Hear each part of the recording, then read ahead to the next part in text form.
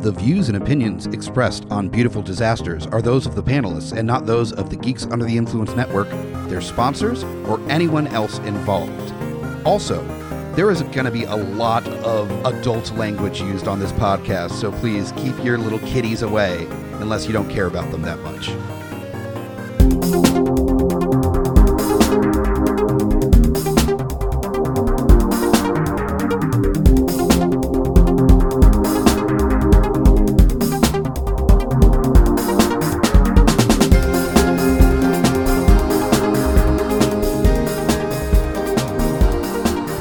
All right, welcome back to Beautiful Disasters. Hello, Groot. How are you? I'm doing all right. We had a fun time today. Yes, we did. It was a blast. I am so stoked that we finally got to watch this. Blast from the past. And an interesting film. I don't know really how to describe it, but I feel like we need to introduce who the fuck we are. Yeah, let's start there, and then we can dig into the wealth of nonsense that is this animated glory. Very true. Yes, as you mentioned, I am the Groots. Wonderful. I am Murphy Lawless, and joining us today, I believe for the first time on Beautiful Disasters. No? We had him on the 3D. That's right. Episode You of watched The Mask. I did watch The Mask. You watched the other movie that I desperately want to watch. Possibly Give me them glasses. Possibly the only Canadian horror film we've done. This is the second.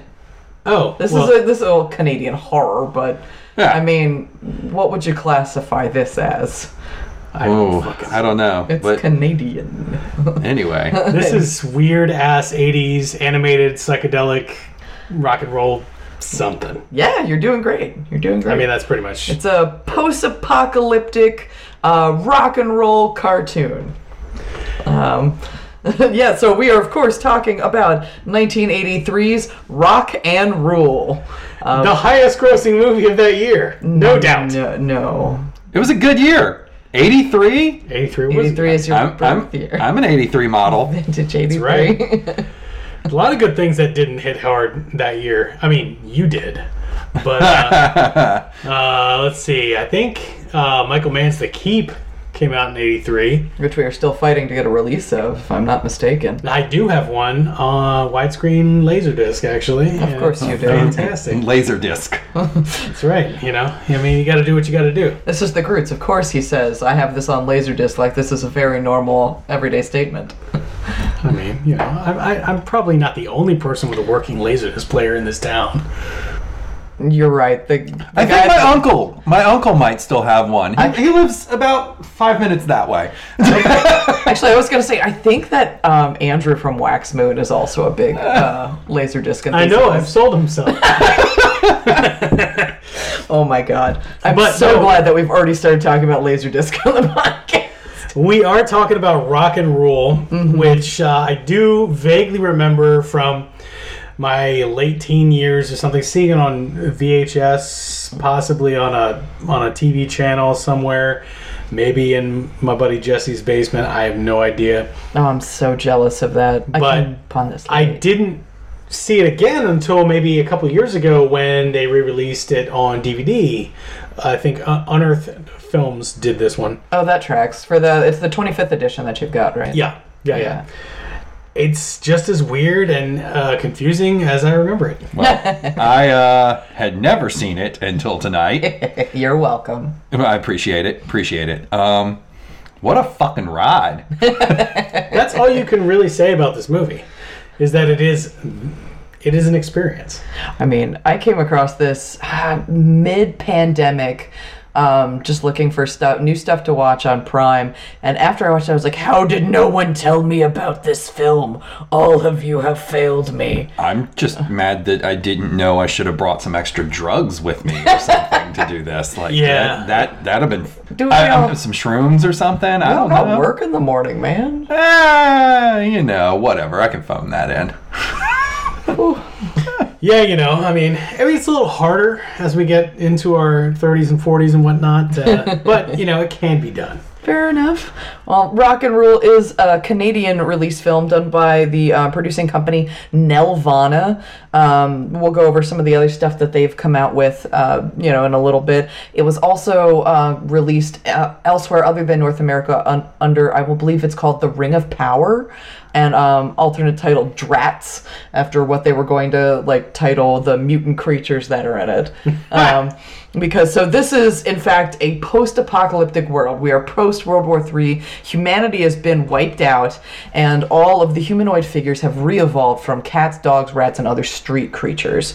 So that's why we've got all these weird elongated features, noses, strange non-five-fingered hands. I just thought that was 1980s cartoons. No one gets 5 fingers. No one gets 5 fingers in the 1980s, but I'm just going to call that a mutation. Sure. Because it felt kind. Now, if we're talking about animation from this era, late 70s, early 80s, obviously Ralph Bakshi is in the conversation, He is, but he wasn't involved in this movie at all. He wasn't. You're right. He is frequently mistaken for being involved in this. And you can definitely tell that some of the style seems like it's his. Mm-hmm. It was derived from, but I feel like it's worth saying that a lot of the big animated movies that came out just before this were sort of anthology style movies. Mm-hmm. Okay, so you had Heavy Metal. Mm-hmm. That was 81. And then you had what was the other one? I'm blanking right now. But this is a ongoing narrative that you get introduced to the characters in the beginning. It runs through the whole thing, and I'm wondering if maybe this movie had problems trying to hold an audience even for 77 minutes just because of they weren't ready for the animation narrative. Well, I think that there's a lot that happened with this film. So I listened to a podcast that Kirla Janice did with Clive Smith, who is the director and the co-founder of Nelvana.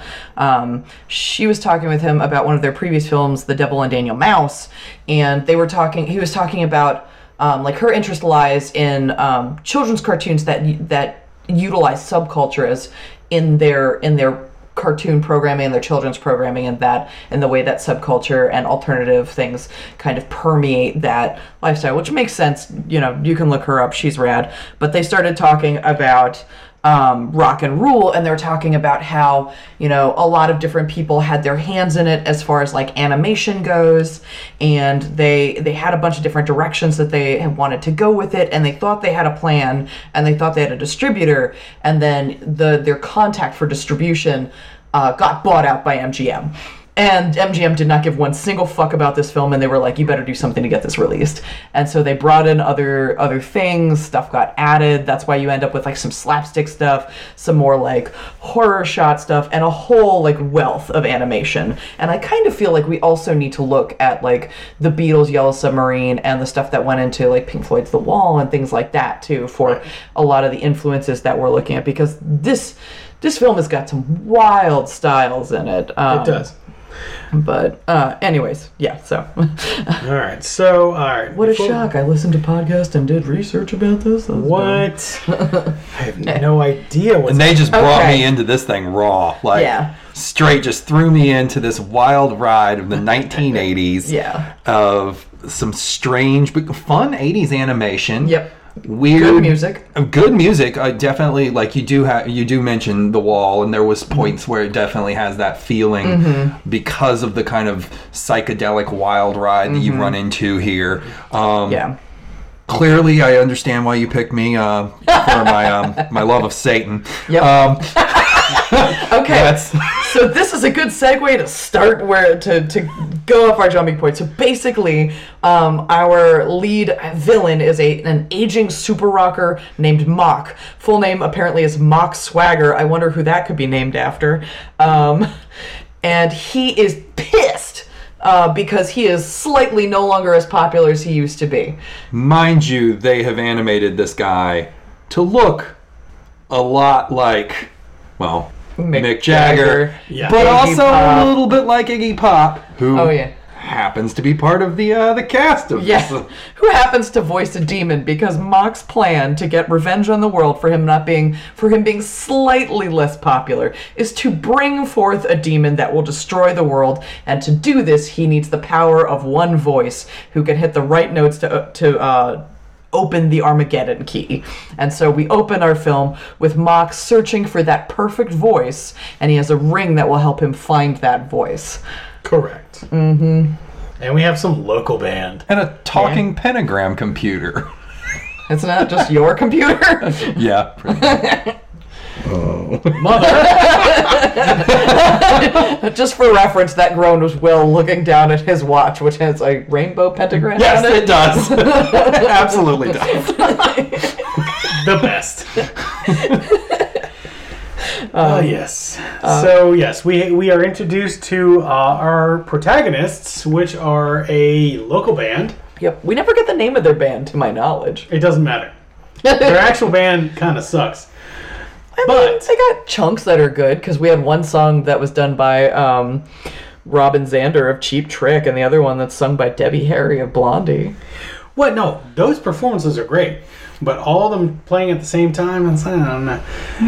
That was the whole dynamic of the band. It's like the lead singer and his girlfriend, maybe? It's unclear. Unclear. They sort of, I think they hook up during the movie, and it is implied that they are becoming a couple, which is part of why he's so butthurt. So he's kind of a douche. The furries thing. He's more than kind of a douche. He's a super douche. He's an egomaniac. He wants it all to be about him. Doesn't even want to let her sing. Yeah. At all. Doesn't want to play her song. His name is Omar, and her name is Angel, by the way. Correct. Yeah. Which all right, so the actual voice actors, which I didn't realize until I did research today. Omar is voiced by Paul Lamont, who For the American version, there was a different voice actor for the Canadian. fuck those Canuck assholes. For a different English? They started Are you talking about a French? No, I'm talking about there was originally a guy named Greg Salata that was the voice actor. Oh, and that old motherfucker? I don't know, man. And then when they reviewed the film, that was one of the things that they didn't care for, and that they nixed for because distribution. that guy was like 60. It didn't make any sense for like a young guy. Paul Lamont, he was the hot rodder in American Graffiti. Okay. The one that raced against Harrison Ford, baby Harrison Ford, and like had like the young teenage girl in his car that he did not hook up with, thankfully. But like he was like the aging hot rodder that was out of anyway. American Graffiti is a good movie. And Angel, Susan Roman, I think. Yeah. Which I didn't recognize the name, but looking it up, she was in David Cronenberg's Rabid. Oh shit. And she was in Nice. My Bloody Valentine, and she also did a shit ton of like voice acting, including heavy metal, which came before this. Yeah, she was in heavy metal. I want to say that, so while Mock's singing voice is done by Lou Reed, which is fucking rad, his speaking voice is Don Franks, also known as Iron Buffalo. I think he was also in a ton of other Nelvana productions. I want to say he was also in heavy metal. Well, he was a weird motherfucker. Yeah. Because he was a jazz musician. That's how he kind of got that moniker. He was appreciated by like Native American folks. He's been in all kinds of insane shit. That tracks. I mean, he was in Johnny Mnemonic. Like, I mean, he's just he did like TV work, movie work. Like, he was just all over the. And he worked when he wanted to. Yeah. And see, the glory of this is the cast alone says this movie should have gotten more, because the cast is fantastic. It's bananas. It's amazing. And later on we get, can we call it a vocal cameo? Yeah, I By, guess by Catherine O'Hare. I was like, Yep. Yeah, as Aunt Edith. And I would pay so much money to have her dress up as Aunt Edith now, because we're talking about like an aged, one-eyed tattoo artist who gives zero fucks and doesn't care about what anyone's name is. right? If she ever comes to a con, I Tattooed. do have in my crazy stacks in the garage, I have a one sheet of of Rock and Roll. Of course you do. You know, just because it came in a big fucking. And mind you, like, in the scene, she's tattooing a naked mermaid on the back of some rat dude's big-ass bald head. Yep. Yeah. Like, Yep. so, just this brief blip in the movie. Yep. Which there's several of these that I guess are plot devices. You know, there's a lot that would have been cool if we gotten more expansion on, but I think we're jumping ahead of ourselves. So, I'm going to rely on you. okay. I have little tiny things that I wrote down based on certain points, but you're going to need to kind of narrate this story. Okay, well because then you it's guys just jump fucking in. bananas. Oh yeah, no, I love this. So, Mock starts out, gets in his car, goes to check out this local band where we are introduced to Omar and Angel are two, semi-competing, co-singers, and Dizzy and Stretch, who are their other band members. It's a talent night. It's a talent night at this other, this total sleazebag named Mylars. He shows up off and on as kind of our, big tooth rat DJ guy. Probably voice some strip clubs at some point. Yeah. Oh, yeah. Let's not go into the symbolism too much. Oh, His yeah. animation was, okay. Yeah. His face was 90% teeth. And the rest was nose. But they're not quite making the grade, I guess, Well, by his standards. Right, but Mock's ring goes off when Angel sings. And so that gets his attention because that's what he's been looking for. The ring was made by his computer so he could find the one voice that could open the dimension for the demon to come through.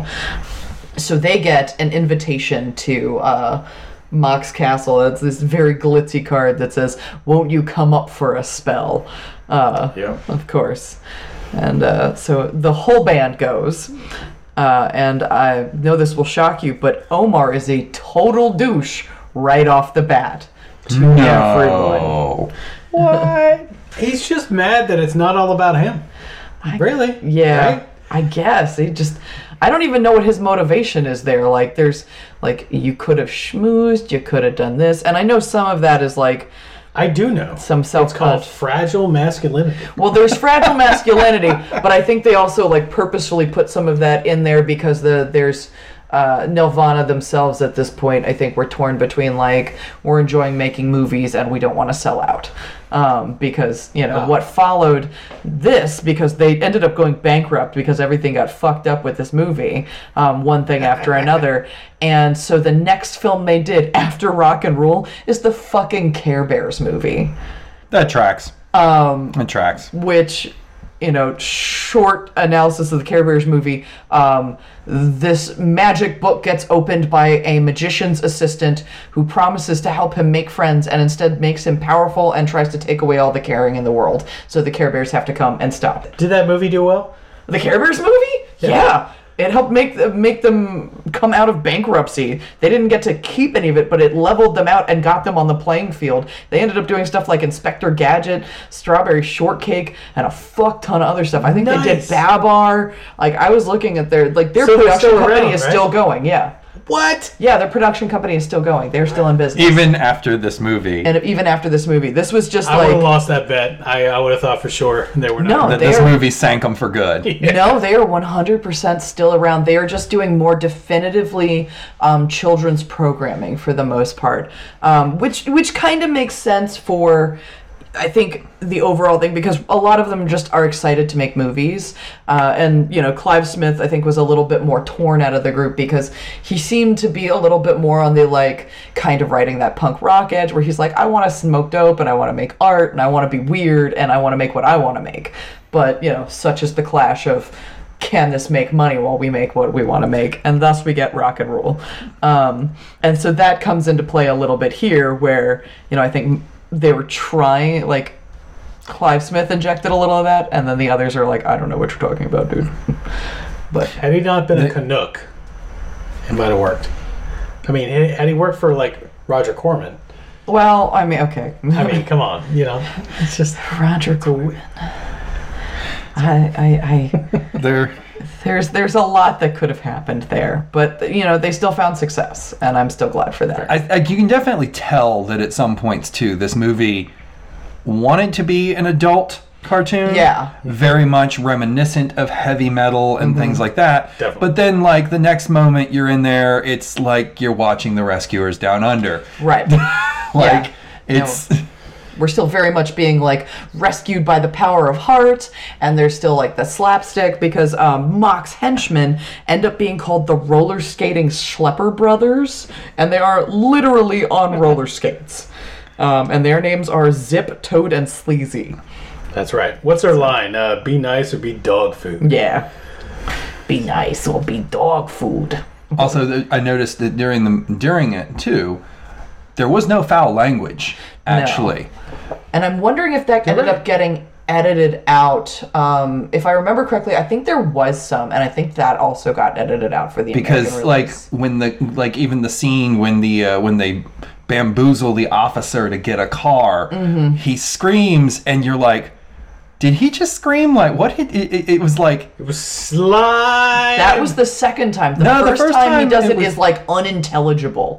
But, you know, you're like, were you trying to drop an F-bomb and you just switched it to fudge? Like, and you're like, what? It does sound like a llama screaming, you're right. So, I mean, you get that element that it did come from a directed point where it could have been a movie for kids, but, like, because there were adult elements, you know, it's the same kind of thing The that Monster Squad conundrum. Yeah, and the issue, the Monster Squad, the things that you run into with, like, Ren and Stimpy and other things that were made for kids, but definitely when you watch them as an adult, you're like, the fuck did I not see that? Right. No, that was definitely me looking back at things like The Secret of Nim being like, oh, that's why I have issues. I was watching rats crush each other to death. Oh, okay. And blood in a children's cartoon. Delightful. But anyways, so they come to Mock's, and Mock very quickly separates Angel from the group, where he distracts two of them with essentially what I assume are like the televised version of drugs called Edison balls, and then It's like a glowing trip ball. yeah, basically. And it just like fries their brain, and they stare into it happily. And then he steals Angel away to this garden where he turns on some sort of electronic projection / magic thing to further fuck with her mind, and tries to I thought he was trying to romance her at first. so I don't consider any of that romancing. It's definitely just feels like coercion and then bullying. And then when those don't work still, he's just like, fuck it, I'll just kidnap her. Yeah, because like his entire plan is she has to sign his solo contract to sing for him, or at least that's how he puts it. But yeah, she doesn't have to sign a contract. She's just got to sing. She got to sing. Yeah, he needs her voice for the demon. That's right. Summoning. And we don't even get into the demon summoning. She finds out about the demon after being kidnapped and taken to Nuke York. From a mansion that turned into a blimp. Yep. He kidnapped her in the mansion, and the mansion grew a blimp, like, bubble out of the top of it, and it floats off from, what was the name of the town? Ohmtown. Ohmtown, not hometown, but Ohmtown. Yeah.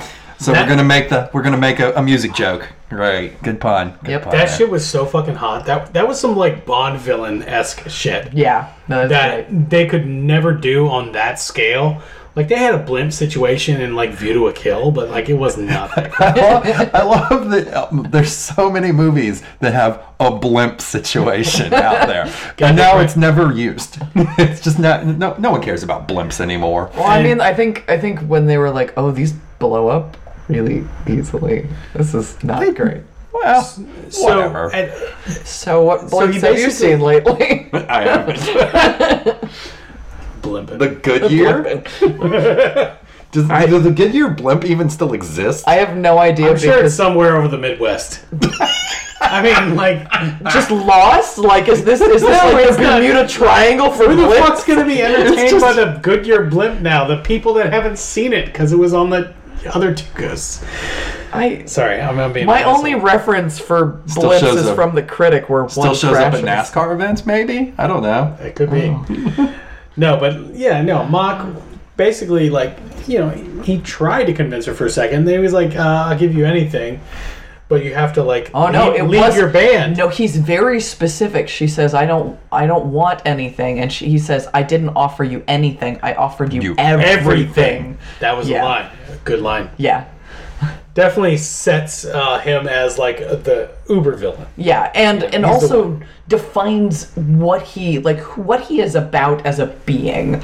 Like, he is about obtaining everything.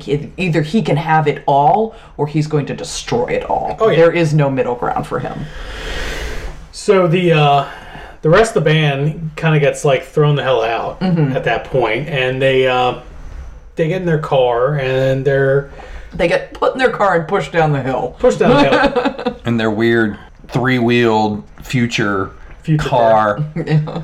You know, I guess they've made 3-wheeled cars now that are Yeah. probably just as not safe to drive. Yeah. Probably. So they go through a barrier, they go down a hill, they end up, like, In a fountain. going down these stairs, like, kind of like... Oh, that's right. They referenced Battleship Potemkin. Weirdly, yes, they animated, like, a weird little homage to the stair scene in Battleship Potemkin, which is, like, one of the most iconic, like, montage sequences of all time. Oh, yeah. But, like, that was weird, but, like, then they end up crashing, and then the cop shows up. That's right. The meatiest cop I've ever seen animated, I think. That's right.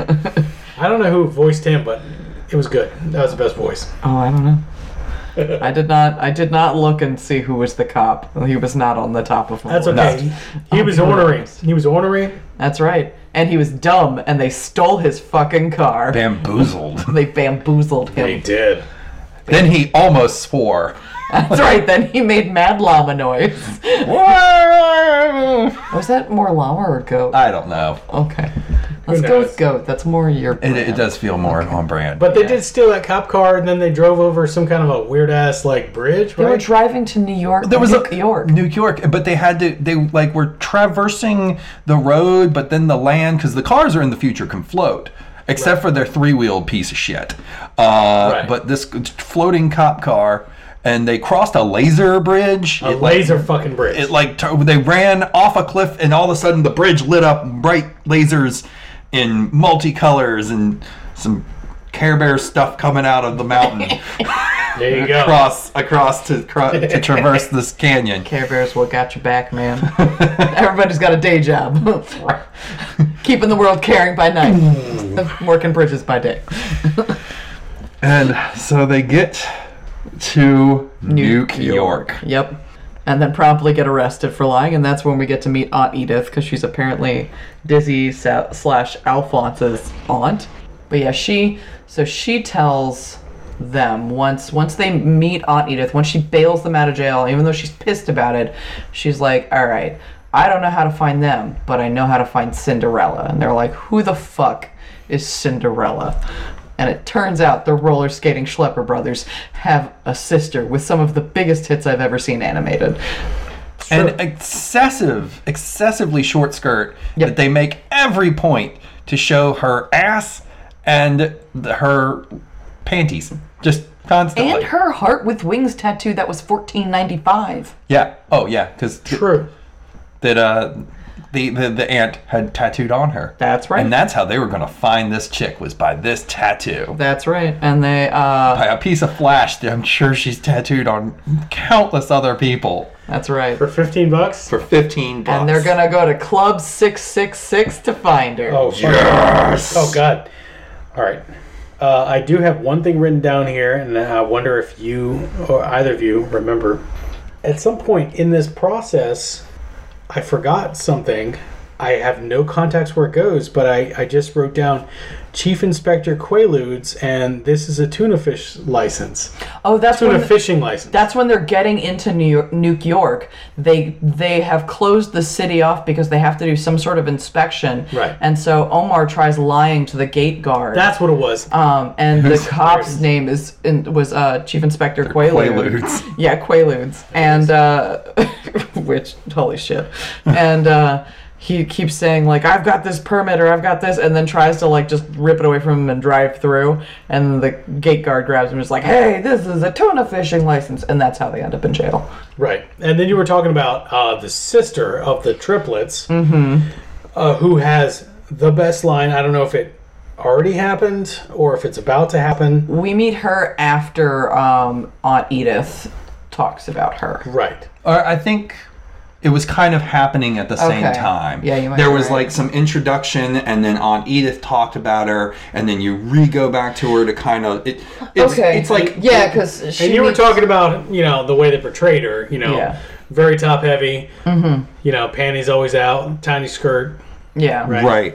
So and then we traverse to this Club 666. Well, we get them crawling through the vents first because she talks Angel, and Angel's like, oh yeah, I totally want to go clubbing with you and not just escape this place. I know hip slang, believe me. And that's where she finds out about Mock's plan, because she crawls over the vents and hears Mock talking to the computer. Right. Now, the one line that I wrote down for this, you might already have it, is from what the fuck is her name? The sister. Oh, Cinderella. Or Cindy. Cindy. Yeah, her name is Cinderella. They keep this place tighter than a hummingbird's twat. Tweet. Tweet. A hummingbird's tweet. That's right. That's how they got away Because with it. they didn't say twat. They said tweet. That's right. Yep. Which is amazing, and it's too long of a title to name this episode, unfortunately. You could just call it a hummingbird's tweet. That's possible. Tighter than a hummingbird's. Maybe. I don't know. Maybe. You might. We'll figure Or it out. workshop it. But yes, they're getting the lowdown on Mock's plan. No, she Through the gets vents. that. Yeah. Cindy doesn't even pay attention to the plan. She doesn't give two shits. She's just like, I'm "Yo, going you out to chickening- this club. Are you chickening out? What the fuck are you doing?" Yeah. Yeah. But he's playing with the computer, and he needs he needs Angel to sing the sequence of notes, sequence of whatever, to summon the fucking demon. That's right. And that's also where he finds out that no one can put the demon back. But the computer says that the demon could be returned by the magic of one voice, one heart, one song. But there is no one, is what the computer keeps saying.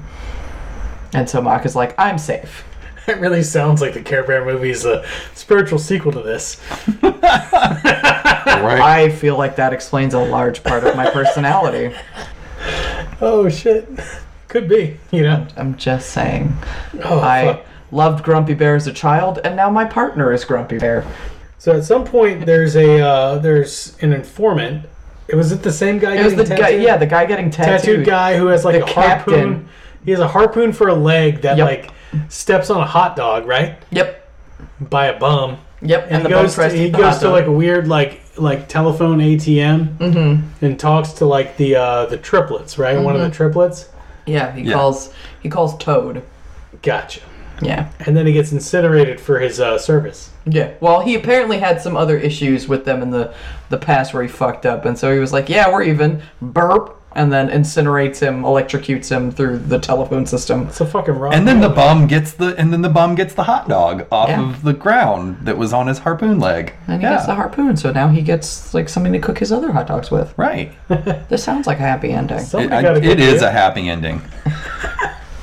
But I also, one of the other things that I had forgotten during that scene where Mock is, where Angel is listening to Mock talk to the computer about his plan, he's got on another screen like legal, accounting, and a couple other like animated heads pull up. And at one point when he's talking about summoning this demon, they're like, "We realize business has been off, but I think this is pretty crazy." And they're just like, you want to do what? My dude, these are record sales, basically. Yeah, he's not interested though. No, he he's doesn't like, give two fuck you fucks. guys, Yeah. corporate shills. He is 100% insane and excited to be insane. And I believe tells them when he wants their opinion, he'll give it to them. That's true. He did. Which Those were his feels words. like a very Mick Jagger thing to say. And Cindy and Angel had a good time at Club 666, gotta Yeah. say. Yeah, so this gets to the point. Sorry, I jumped the gun about the Club 666 No, you're shenanigans. good. We're good. Well, one, I was excited. Two, this fucking place, man, it's like early 80s, disco, Earth, Wind, Inferno. I mean, it is... It was actually Earth. Yeah, it is actually Earth, Wind, and Fire that is playing while they're in the club. And I mean, oh man, I wish I'd been born in a different era. This is like, there's definitely like references to drugs. I'm sure there's multiple cocaine references. There's tons of cocaine references. There's a flasher. There's an anti-gravity bar. There's a lot of like illustrated nipples. Yep. A lot of phallic noses. Very phallic noses. Everyone's having a blast. There's some shutter shades. I mean, I would have been at home in this bar. Will McCobb, Shutter Shade extraordinaire. Yeah, bring it on. There's and then it's a den of sin. Yeah. It really is. Kind of like, and I love that they lean into this because it definitely feels like they kind of played into that 80s satanic panic going on periodically throughout this movie. So it's a lot of fun. Plus the small town kids going to the big city finding this like club that is way out there, and to the point where at one point I think it's Aunt Edith refers to the club as the Twilight Zone. So I don't know if that's a goof where they were originally going to call the bar the Twilight Zone, or if she's making like a reference to it being like the Twilight it should have been Zone. called Club Hedonism, right? I mean, 666 I was ready to live deliciously. Hell yeah. Like a taste of butter and pretty dresses with your nipples showing? Yeah! So I guess, like, right after this, Mock does reacquire Angel. And he has also acquired and abducted the band. So... We have one of my favorite parts before that, because so they do get abducted, but how Mock both breaks Omar and gets Omar is they all get kind of like either taken out of the club or lured out of the club, and Omar hears Angel and goes looking for her through the smog of the streets and and follows her voice up into this building and sees what he thinks is Angel snuggled up with Mock, with the two of them laughing at him, like them being together as a couple. And then when Omar freaks out and runs and then inevitably gets taken and dragged to Mock's, Mock pulls this face off of the female that he's with, like, and it is a mask, and it's this like mutant person, and her name is literally What's Her Face. And you get the impression that this is what she does, that she can like mimic different He's got all the agents. I wish in we the had right so much places, more about her. you know. I just want more information on her. She's so fucking cool. And just a tiny blip of a character once again. Also, you mentioned it, like the smog of the city. It is this city is illustrated to look like every post-apocalyptic movie that you've ever seen. Yep. Grimy, up top is ritzy, and and every version of it. You could see it. You've seen it in Fifth Element. You've seen it in. We said Blade Runner. We said the Jetsons. We said all sorts of stuff. Akira. Like all like the backgrounds of Akira. Even some of the one of the first 3 Star Wars films had where they were down on the bottom level. And it was this grimy, dirty bar. Side note, I think actually George Lucas became someone that was helpful to them later on, because I think they were involved in some of the Star Wars animated stuff, and potentially even the droid series, the Christmas special involving, because they talked about that, and they talked about the first best appearance thing of George Lucas ever did. Fuck yeah! Of course, we not really think that. But yeah, Christmas special is. We have to, that at some point we have to cover that. Hey, that had Donna Summer in it. Donna Summer can only save so much, my friend. That's true. Yeah, no. Donna Summer and Boba Fett, a Christmas special do not make, but we still have to sit through it because that's what we do for podcasts. We can do that at one point. Anyway, it was very, very stereotypical it always questions when you see these movies in the timeline that things come out. Who referenced who? That's true. Oh yeah. No, there's also like there's an evolution of this, and one of the things that like I had forgotten is the Berlin Wall is still standing at this time, so we're still in like that kind of atmosphere. Right. So there's still a lot happening in the fucking world. I mean, there's always a lot happening in the fucking world, but you get what I'm saying here. I mean, even some of the early animation, there was some very Hugo Boss-esque Yeah. sort of costuming in this, like opening the movie. Opening the movie, and that's what's opening great. it. The Schlemper brothers started out looking like they're fucking SS officers, and then take that off, and they've got tight red pants and like doorman outfits on, but roller skates. And then they take off the doorman top, and they've got these purple lightning bolt tops. Yeah. And it's great. Wild. Like I said, Animated fashion layers. I know. I know. they slowly get more and more naked as the movie goes. Hey, me too. Oh, whoops. That's how everyone watches movies, right?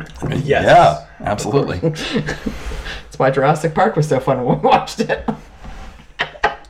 All right, so then we get to the first attempt at the apocalypse demon summoning. Yeah, Mock basically blackmails Angel, saying that he will fry their brains and their bodies of her bandmates if she doesn't sing for him. Yeah, he's got them in like a energy sphere. The larger version of the Edison ball, yeah. Yeah. Right. And so they got to go do this gig at Carnage Melon. So it's spelled as Carnage Hall, but Carnage Hall. I think that they fudge a little and say Carnegie, like that. Yeah, that's their pronunciation on of the it. news people are like Carnegie Hall. Yeah, Because obviously a play off Carnegie, but mind you, spelled Carnage. it's like a really weird montage you hit Mm-hmm. with some music and some images, but we're gonna fast forward through some of the plot devices here, and Yeah. But long story short, it goes horribly wrong. The demon does not get summoned because there's not enough power, and they just destroy the venue, and people are very confused. Yes, they completely destroy most of that part of town, right? Yeah. They wreck the venue. They wreck that part of town. But everyone is like, what will he do now? And it turns out that he didn't have enough power to summon the demon. Like, her voice is fine, but the power level is not. That's right. More power for the pentagram stage. That's right, for the pentagram projection. That's why they got to go to Ohmtown. That's right. back to Ohmtown we go. Because they have the nuclear power station or something there? Something like that. Yeah. Yeah, and they were like, oh, of course, the place that we started. Let's go home. So we head back, and we get the sequences of the drugged up band members being all goofy and happy and like totally not themselves, and of Angel trying to convince Mock that they should just go away together and forget all this and just the two of them, and he has his like meltdown and like screaming fit with his hair all fluffed up. Yep. He is such a prima donna. I love him. All right, so, well, we got to get back into a second run for this demon summoning, which goes a little better this time. Yeah, we started. Huge. Getting more obviously, success. like a huge place that they've constructed or had constructed for this particular event. Giant pentagram stage, and she is forced to sing. Yeah. And mind you, there's like brief like concert series because we have to we have to showcase that Lou Reed sang for the singing voice of Mock. That's right. That's right. Yeah, Like, he has a couple. there's definitely like the whole concert has to happen. Oh, the and- music video, and the music video interludes. Yes. So we get two of those. One after they do drugs the first time they're at his house, where we get Triumph of the Glory of Me. And then on the way back from New York to Ohmtown, we get My Name is Mock. Parentheses, Yep. thanks a lot. Listen to it, thank me later, it'll be in your brain forever. It was good, and it was right before Lou Reed started just like talking in his songs. Yeah. There was a weird time where like Lou Reed and fucking like Leonard Cohen just started like talking, like they weren't singing anymore. It was the 80s. I don't know what happened, but Drugs? like, well, maybe they just ruined their voices. Maybe But like, I fucking love Lou Reed. I mean, don't get me wrong, but Legit. he was still singing in this movie, and it was great. It just made me think of it gave me flashbacks to when you gave me Get Crazy, and just him wandering through the streets playing his guitar, singing about everything. Exactly, which was also 83, I think. Huh. He was a busy boy. Yeah, he was. But yeah, so we get some of those interludes, and then as the demon is getting summoned, bulbs start bursting as they're trying to draw power. Mok is forcing Angel to sing, like literally has a device on her throat that is making her sing, and she's drugged up. And chained up like she's the sacrifice for King Kong Yup. almost. Oh, yeah, Yep. yeah. What was that? Like a fucking Clash of the Titans. Yeah, that's true. Yeah. Who was the, like, I was the princess? I fucking remember. Oh, there's a lot Can't of remember my references. fucking mythology right now. Oh, But, you know, Greek mythology. like the giant fucking, like, not the Gorgon, whatever being the fuck. sacrificed to the sea serpent. Yeah, no. Is that Perseus? I'm failing my schooling right now. It's fine. Anyway, This is yes. an 80s cartoon. This isn't Greek mythology. It's fine. no, It's no. fine. It's all But good. she's But there's chained a lot of up, those she's in a references. skimpy dress, and she's singing her heart out because she's being controlled. That's Yeah, right. And they have And- boosted this power, and now there's a neon red pentagram shining through And Mok into the sky. is floating in a batarang with these these pipes that he's playing like an organ. You can see people play things like that on TikTok now. You can see people play a Furby organ on TikTok, Will. I like the Furby organ. I worry about you. That's fair. Furby organ hurts me. So we got to get to where the demon is successfully fucking That's summoned. right. But the all the bulbs bursting snaps the band out. So the band bursts snaps into action while this is happening. So the demon is coming up, but the band is now taking action where they're finding their way there. Where they once again, two of them steal a patrol car From the same cop. from the same dumbass Officer Quaalude, who at that point screams slime. Not as Sorry. No, not so. not Officer Goatmouth. No, not exactly. So, and this is where honestly the animation totally changed Yes. too. It's been changing many times, but this is the best animation in the movie. Agreed. It just the demon coming out of the pentagram and the like flying teethy babies. And Oh, yeah. Just monstrous dinosaur looking terrible teeth gnashing, but also Yeah. just a total different style of animation. Yes, this felt more like a sketch, like someone's brain free flowing to a song. Like and very like acid trippy. Mm-hmm. Like you have gone on an adventure through this hellscape. yeah. Not the same animation, but gave me some of the feeling. Mm-hmm. I mentioned it while we were watching of the acid trip from Beavis and Butthead that was inspired by Rob Zombie's animation at that Mm-hmm. Yeah. time. Yep. Yeah. I like sometimes you once again, where do you draw these inspirations? And you're like maybe that was inspired by that because you're summoning this Yeah. hell thing and it's coming out and there's teeth and there's weird floating things and There's eyeballs so and much that tentacles. leads into each other, and I love that. Also, this is where we get Iggy Pop singing for the voice of the demon, a song called "Pain and Suffering."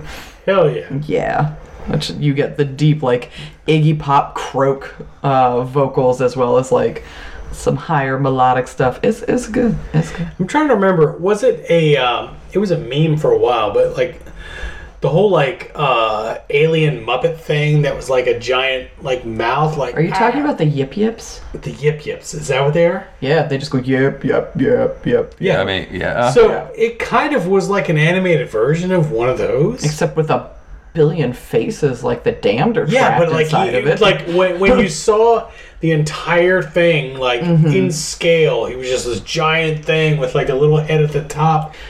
He was when we looked at it. When you look at it, he kept as morphing. a conglomerate, but when its arms come out to try to envelop Angel when she decides to fight back against it, it forms all these tiny heads. And so I think like they tried to keep up with that animation style, and they really wanted to keep that as like that style for the demon itself, because it continues to flow inside of it. It like really fucks with my eyes. I love it. In general too, it was the only time you saw that animation style in the movie.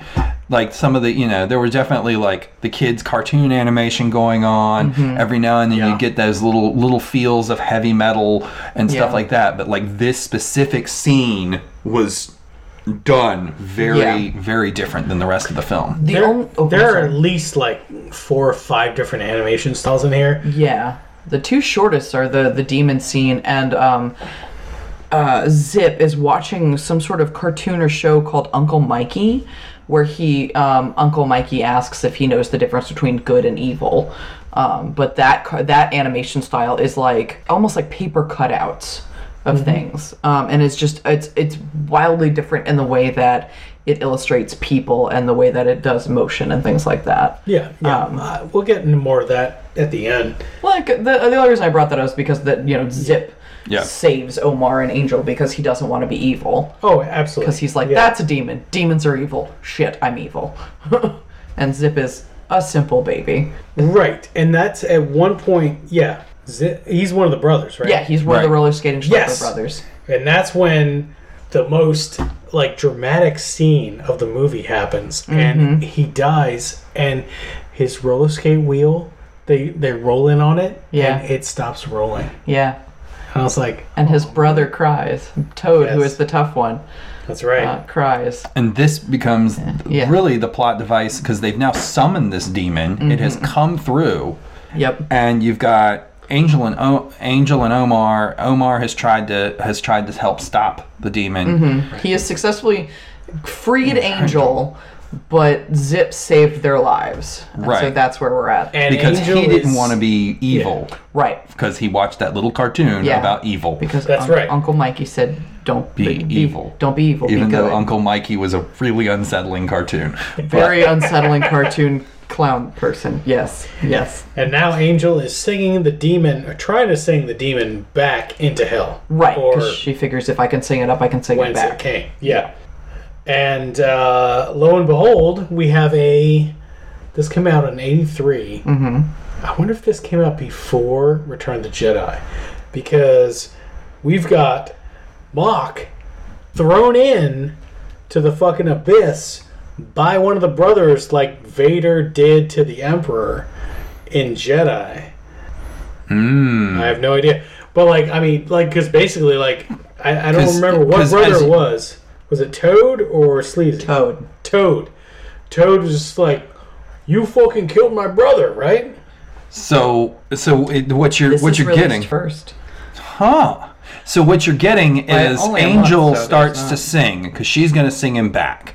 Then Omar finally gets his shit together and decides not to be a prick for the first time in the movie and sings her song with her. Meanwhile, Toad has gone up to avenge his brother's death from the Batarang tube machine music. What I don't know what else to call it. No, it's and he's cast as the demon is cast back into the pentagram. Mok is cast in there with him. That's right. Because Toad hoists him above his head and flings him. And very much so. Now that you mention that, right? It is very. You're very right. I think they were just on the same page, just because this would have come out first, but they had to have been working on this simultaneously. Oh no. And you said that there's a connection between this production company and George Lucas? Yeah.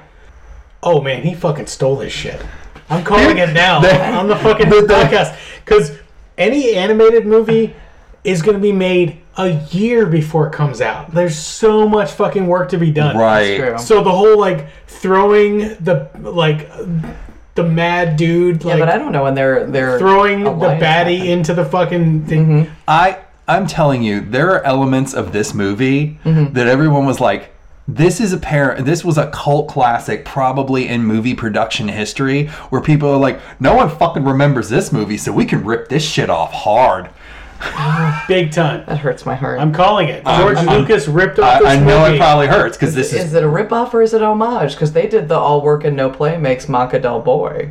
I mean, they did an homage in there. So we have, Layers. Like, you know, with any pop culture phenomenon, successful or unsuccessful, you end up getting these layering of references. And honestly, something being taken from this movie for another pop culture giant makes a hideous amount of sense for the way that this production company, like the punk rock way that they started out doing things.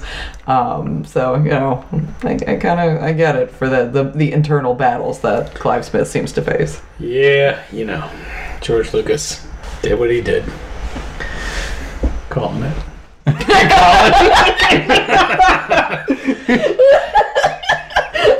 I'll never admit anything. Anyway, so like fucking Mock is thrown into the fucking abyss. He is defeated. He dies. And the band now has, like, as the fucking apocalyptic demon has also been like defeated, they suddenly have a gigantic amount of fame because the entire crowd in this venue is just like, oh shit. This was a wild show. Yeah. Holy fuck, this was metal as shit. Yeah. Goddamn And right. it's unclear if they realized that was not in fact a show and that Mock is in fact, you know, Deadsies. And that it Or was Gonzies. actually a demon that you saw in front of you. Yeah. Your eyes should have melted out of your skin. And then they keep singing and there's a rainbow. Care Bears. Sorry. But that's where the movie goes, you know? That's right. It's the power of one voice, one heart, one song when they And- learn to harmonize. And that was the reference that no one Yep. could send the demon back. Right. That's right. They had to unite Yeah. the two of them. The harmony. The harmony. The whole band. Man, it's lucky that was the dude she was fucking. That would have been rough if it was somebody in the crowd. Wow. So yes, that was Rock and Rule from 1983. Woohoo! And that was a fun ass fucking movie. I to had a watch blast yet with it. again, and just a weird ass fucking movie. Still, like I still can't fully like wrap my brain around it because it's so. And this was one of the things that I wanted to bring up earlier, but I kept stopping myself. The animation style in this movie shifted so many times because we had like Ralph Bakshi style stuff. Then we had like weird, like proto, almost CGI style, like animation stuff. We had weird television effects over animation at a couple points in the movie. What else we have? We had I already Your said- crazy demon sequence that like Yeah. doesn't really match up to anything other than like just the trip, like a trippy series. Right. Yeah, we had stuff that looked like rotoscoping but wasn't almost.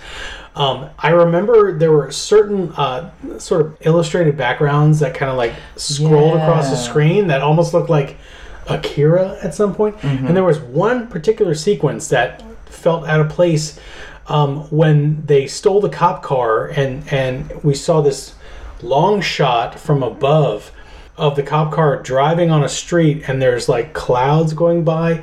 That shit was a fucking model. Like it was a model amazing. with like clouds and like Was that during the road trip when they're headed Yeah. to New York? yeah, Yeah, yeah. it was- I was just like, what the fuck is going on with this? Yeah, movie?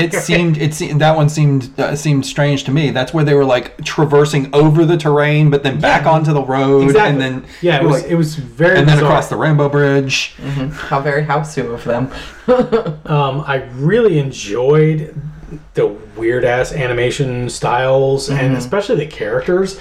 They were so Yeah. expressive and especially the faces and the way they animated the faces, especially the villain. I mean, Oh, come on, yeah. man. Oh, God. His jowls. Oh, my God. Villain jowls are just like, ah. His lips, like, he definitely had those, like, extra enunciated Jagger lips. Like, also, one of the best fucking entrances. Like, electrically materializes with a beer in hand. Man, if Just only. just a good old fucking wild ride of a movie. I yeah. tell you, I'm thank you for bringing me I was- me on this journey. I was really hoping you would enjoy this. I'm glad that you joined us. for this madness. Hell yes. So we are now at the end, and we are going to wrap this whole thing up with a nice Care Bears bow tie, I guess, right? I don't know if the Care Bears wear bow ties. They've got their tummy symbols. They're kind of to do their like Care Bear things. I didn't watch cartoons as not those cartoons. I watched cartoons, amount of cartoons, but I've also drank a lot of my memory away of them. I have watched Care Bears more recently than I care to. Actually, you know what? I'm fine with it. Yeah, I watched the Care Bears. You do care to say. I do care. I care. All a right, lot. so we are going to talk about how would we double feature this. Yeah. If we were going to watch this movie with friends. Oh, not if, when. If and when. We were going to watch this with friends, and we were going to have a second movie or a prequel to this experience. What would you pair this movie with? Okay. All right. I've got mine that I know if I was setting this up as a twofer, what I would do. Do either of you want to go first, or do you want me to go ahead and lead off? No, go ahead. Okay. Go for it. So I will say, like, at one point I did show this movie as part of a post-apocalyptic night and paired it with, like, Hell Comes to Frogtown and, you know, Doomsday and some other stuff. Nice. But if I was going to show this in a twofer, I would pair this with Cool World from 92, which is Bakshi animation, but it is another one that combines a bunch of different styles. There's rotoscoping, there's these weird backgrounds, there's these strange, like, still shots of, like, just drawn characters that are meant to be like filling clubs, and it's just very bizarre. And that was one of the films that drifts back and forth between animation and actual human beings, so there's a lot going back and forth. Another fucking killer soundtrack, by the way, and just kind of one of those what the fuck movies, because Rock and Roll I found on Prime, and Cool World I found by chance flipping through channels and catching a blip of the end animation where everything is just going insane and there is ink and characters and like stuff filling Las Vegas, and I was like, I don't know what the fuck this is, but I'm gonna Google the shit out of it. I definitely remember Cool World. Yeah, very after Who's Framing Roger Rabbit. That was like the weird cult schlock version of it, you know. And I was like, okay. Fair enough. But yeah, my pick is Cool World with Rock and Roll. Well, I guess if I was going to pair this with any other movie, this would have to be the second movie. Okay. Because it's incomprehensible to most people that aren't on drugs. Rude. On some way, shape, or form. I'm not on drugs. It's a fun-ass flick, but I would put this... if I wanted to entice my guests... I have a film that I have been singing the praises of for some years called The Congress. Oh yeah, you talked to me about this too. Half live action, half animated. Oh, interesting. It stars Robin Wright as herself, and she has to go into like this weird animated realm to save her son. It's fucking awesome. It's such a cool ass movie. It's such an interesting concept, and so it kind of combines, dramatic stuff with like weird adventure. Where after people had seen that, had another couple of drinks, had a smoke outside, whatever, come back in. This is the perfect second movie for that because it's like fucking bananas and they're just ready to go. Fair enough. Ready to ridicule and that's all I can say. Or rock and roll. All right, so mine's gonna go off the rails a little bit on this because I didn't have as much time to think about the fact that this has to be paired with something else. It is funny that you mentioned Who Framed Roger Rabbit because that could be a fun pairing too. Oh yeah. But I'm gonna go ahead and go with a ridiculous, schlocky, nonsensical movie that ended with one of the fucking sweetest demons in history. And I'm gonna say I would pair this because of the demon scene with Howard the Duck. Oh my god! Oh my god, that's a great fucking choice, bro. Nice. That's a great fucking choice. All right. Okay. You're okay. That's a great fucking choice. I love that movie so hard. Oh yeah. No, that was good. I'm a little surprised that none of us went heavy metal, but I feel like that was such the obvious pick. It was too obvious. Yeah. That was the easy pick. Yeah. Yeah, and that was the obvious one. No, Howard the Duck. When I was visiting from living overseas, I would visit my aunt who lived in Houston at the time, and she had fucking HBO, and this is like late 80s, early 90s. And they would repeat movies all the time. Oh, so yeah. In the course of like a few days visiting her, I saw Gremlins and Howard the Duck maybe 5 times a piece. Nice. We fucking love that fucking movie. Yeah. All my brothers and I were just totally down for that shit. That would be my pairing, though. Nice. Beautiful. That's Beautiful. a solid pairing. All right. We are at the tail end now, and I want to talk very briefly about how to fucking find us. It is important and helpful. Indeed. You can reach out to us directly at Beautiful Disasters Podcast on Facebook. You can email us if you have recommendations for something for us to watch or something movie to inflict upon one of the other co-hosts for schlock abuse at beautifuldisasterspodcast@gmail.com. Put our metal to the test. And we have Instagram rocking now. What is that Instagram? It is beautiful_disasters_podcast. I'm trying to be a little bit more vigilant with posting and responding. Please feel free to interact with us. Shoot us interesting movie stuff that you see posted. Shoot us interesting festival stuff that you see posted. I'd really like to try to get us a little bit more involved and current on the stuff that we are doing. So I'm pretty stoked about it. You can also, I tag all of us individually pretty frequently, so you can also find our individual Instagrams and things like that to check out, the bullshit we watch and do in our free times. And damn right. Let's see. Our lovely guest tonight, real quick, is William McCobb. Thank you again for being with us. I appreciate you. We having a great time here tonight, and thank you for bringing me on to see this fucking disaster. I loved it. This beautiful disaster. Yeah, we do. Will McCobb is part of Synthetic Nightmare, which is a band local to Richmond, Virginia. They are amazing. Please check them out. Will also does stuff and assists with Hell Kitten. So you can find them at Hell Kitten RVA. Yeah, Hell Kitten RVA on all your social media. HellKittenRVA.com. I'm their roadie and their hype man. Yeah. So fuck yeah. An occasional snake wrangler. Occasionally a snake wrangler. That's not a euphemism. He has a snake named Boris. Yep. Absolutely. But yeah, and you can find all of the podcasts on the Geeks Under the Influence network, on most places that you get your podcasts, but you can also go to GUIpodcast.com, check out, all of the links for the podcast. You can check out the blog, and you can find our merch link through there, which is through TeePublic. Goddamn right.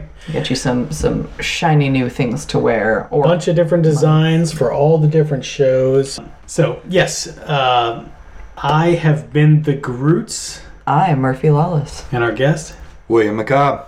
Thank you so much for listening. That's right. Stay beautiful, motherfuckers. Damn right.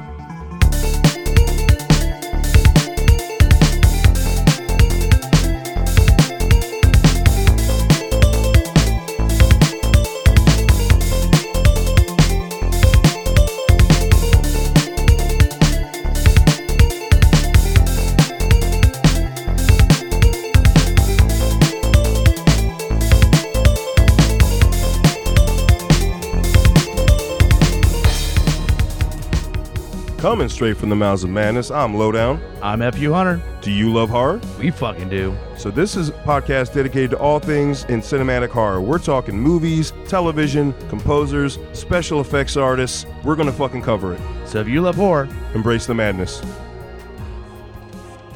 In a world with too many reboots and remakes, two men will stop at nothing to make it even worse. Join Mike the Hobbit and Tandy as they play by their own rules while pitching new takes on some of your favorite and least favorite films and TV shows. What podcast would dare to bring this upon the world? This is Smack My Pitch. GUIpodcast.com.